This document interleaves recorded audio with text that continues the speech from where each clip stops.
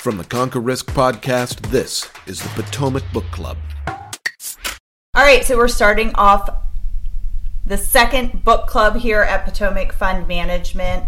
About 6 weeks ago, we read the Ritz-Carlton book, Excellence Wins, picked by Manish. And this book club round was my turn. I chose the book Delivering Happiness, A Path to Profits, Passion, and Purpose by Tony Hsieh.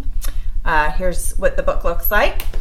I picked it because I'm pretty sure it sat on a bookshelf in our home office for a few years, and I always thought I wanted to read it, but never actually did. So when Manish had this idea for a book club to force us all to read books like this, I thought, wow, this is a great opportunity. It came front of mind with his recent death, which I did Google about halfway through the book, and I really wish I didn't because it kind of changed how I felt about the book. So I had a similar experience, actually, because I was halfway through the book and I was like, wait, isn't this the guy? And sure enough. Mm-hmm. Yeah, and it kind of changed how I felt about everything. Yeah, so everybody's probably busy Googling now. But in a similar format to last... Yeah, I didn't know. Yeah, it's a very tragic story. And for me, it was unexpected after reading half the book that it would end that way. But... anyway, in a similar format to last month or 6 weeks ago when Manish went around, I'm going to start with the marketing team. There was a lot of takeaways in this book for customer service and culture, so I'm really interested to hear what the marketing team's takeaways and favorite parts were. So I'll start with you, Christopher. All right. So, hands down, my favorite moment in the book is the pizza story. So he's at a conference, and they all go out drinking afterwards, and they get back to the hotel, and they really want pizza, but it's so late that everywhere is closed, and they're like, what are we going to do? And somebody makes the joke suggestion, you should call Zappos and see if they can order a pizza, and someone does, because they have 24/7 live phone support, and the rep was like, what? And they're like, hold on, and put them on hold for a minute and come back, and they have 5 places that you can get pizza that late at night when you're drunk in Santa Monica. And the author was like, I almost didn't put this in the book because I don't want a bunch of people calling us asking where pizza is. But it was such a great story. And the woman that had placed the call was like, I am a lifelong customer. How could you not become a lifelong customer if they get you pizza when you're drunk in the middle of the night? Amazing story. So, do you think people did call? What was that? Do you think that people did actually call and with stupid requests after the book? Oh, I'm sure. I bet they did too. How could you not? Yeah. Oh, yeah. Let's see what they'll do next. But I thought, what an amazing story. And the whole time I was reading the book, I kept thinking about, you never want to be the firm that's like, look at this great thing that we did. But we talk all the time about how we lead with service, and we don't have an opportunity to share some of those stories. And I'm hoping that when we go to our own conference and we get to talk to our people that we get to do some of that. But I just as a marketer, my wheels have been turning the whole time I was reading the book about, what could we be doing better to share the level of commitment that our team has. Yeah, absolutely. I had some similar thoughts on that as well. How about you, Martina? Again, Christopher had the same exact favorite moment in the book, just like the last book. However, I still want to... Sure. I literally have my book in front of me. Anyway, the point is that I want to add to this story that I just love. They go together. I just love how they don't have scripts for whenever people call them. Yeah. And they just try to go with every single call. It's going to be different. They even said that one of the call was 6 hours long. They just don't care how much it takes to actually either solve the issue or just talk with the customer. They just care to go above and beyond. And that just proves and shows how, nowadays some companies call you and they just say exactly the same thing over and over and over again. And this just shows that this company actually cares about their customers and building relationship, because at the end, that's what I value the most, which was actually very cool. And that pizza story is just one example of that, which I loved it. Yeah, for sure. And they valued everybody, not just the customers, but the vendors and the employees. Yeah. And that's a really good way to do business, I think. How about you, Jordan? What was your favorite? For me, it was something that I kind of personally resonated with, and that was kind of at every stop that he was at, there was kind of this pivotal intersection he was at where everybody on the outside looking in thought that he should go one direction with his decision and he'd be better off financially in all these different ways, but he kind of decided to lead with passion and bet on himself. And that was just a situation I was in personally. Being in Japan, we had committed to be there for 2 years, but for certain reasons, we decided to cut that off at 1. And we came back in the middle of a pandemic, broke with no job and a terrible job market. And so that kind of it resonated with me, and it kind of validated my decision. I just appreciated the way he led with passion at every single stop he was at. Yeah, and it turned out really well for you, right? Now you're here at Potomac with us. It did, yeah. If I had stayed, I would have been back 2 weeks ago, so I would not know what Potomac is. I'm very grateful I made that decision. Well, we are too. Great. So, Caitlin, you are actually more so on the front lines of the customer service. What was your biggest takeaway?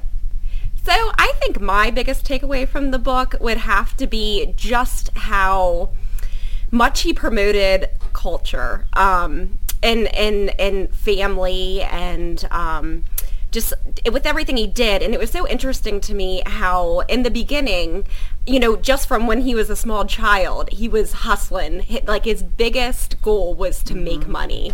And as he, graduated college and got a good job and made it more than all of his friends, he realized I'm bringing in money, but I'm not happy. I want to do something that makes me happy. Like his main goal no longer was money. And he kind of changed his perspective of not making money, but going after things he was passionate about. And I just thought it was super cool because in the end, he was, a multimillionaire, just, following his passion and his dreams and just, revolving his work around that and not trying to make a dollar, but going out with what he was passionate about, and even leaving companies, that he started from the ground up when he realized that the culture has changed and he was no longer, passionate about it anymore. That was definitely my main takeaway, is just how much culture in the workplace and individual happiness can really make all the difference. Yeah, if you think about it like this, you spend as much, in fact, not only as much, probably more time at work than you do sleeping or any other thing in your life. So if you don't choose to do something that you can have some passion and it be in an area with good culture, that's sort of asking for a problem. It's just pain, Yeah. On that note, Jeff, do you want to talk about your biggest takeaway? Sure. We'll see if I can do this without breaking down. It's funny. We must all be hungry because 2 people already said a pizza story. And when you first said that, Christopher, I thought, you little rat. But I'm going to talk about a different pizza. I'm going to talk about a different pizza story. And that is when he was in college, he and a friend started working at one little restaurant and then ended up taking over the pizza store on campus. And his biggest customer was a guy named Alfred. And the guy would come and buy a whole big, huge pizza every day. Well, after some time passed, he finally figured out Alfred was taking the pizza, going back to his frat or whatever, and selling the slices off one by one and making more money on that pizza than he was making, actually making the pizza and selling it. And so eventually he ended up making him the CFO and COO of Zappos.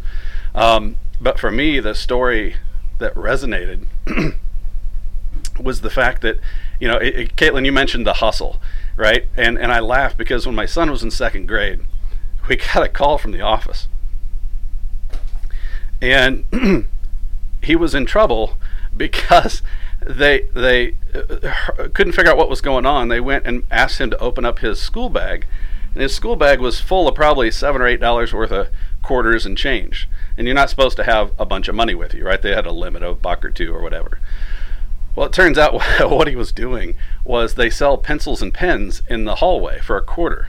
He was buying a bunch of those and then selling them to kids for 50 cents who couldn't get out of class or needed one. And I'm like, don't do that again, but bravo! So,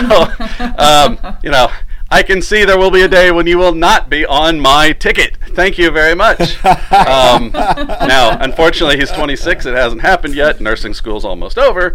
But, at some point, I think he's figured out how to actually make a buck. So, anyway, that story resonated with me and obviously was a big pivoting point for Zappos as well. Yeah, absolutely. And now I kind of want to Google him, too, though, and see where he is, Alfred. Yeah. Like, what became of him. Yeah. So, and I want pizza. All right, so Manish, what was your favorite part or takeaway of the book?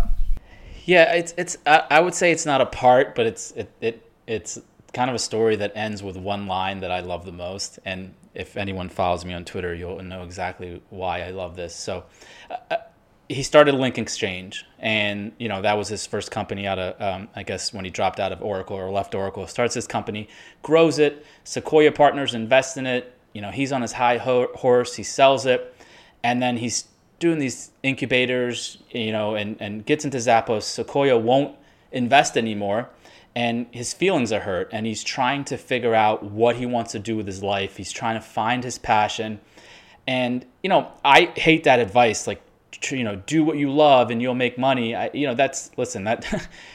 usually doesn't work out, right? You got to actually do what you're good at, and learn to love it, right? And so as this story went on, the last line hit me the most. I'm going to read it straight from it. So, he's trying to figure out what he wants to do, trying to figure out what he's passionate about.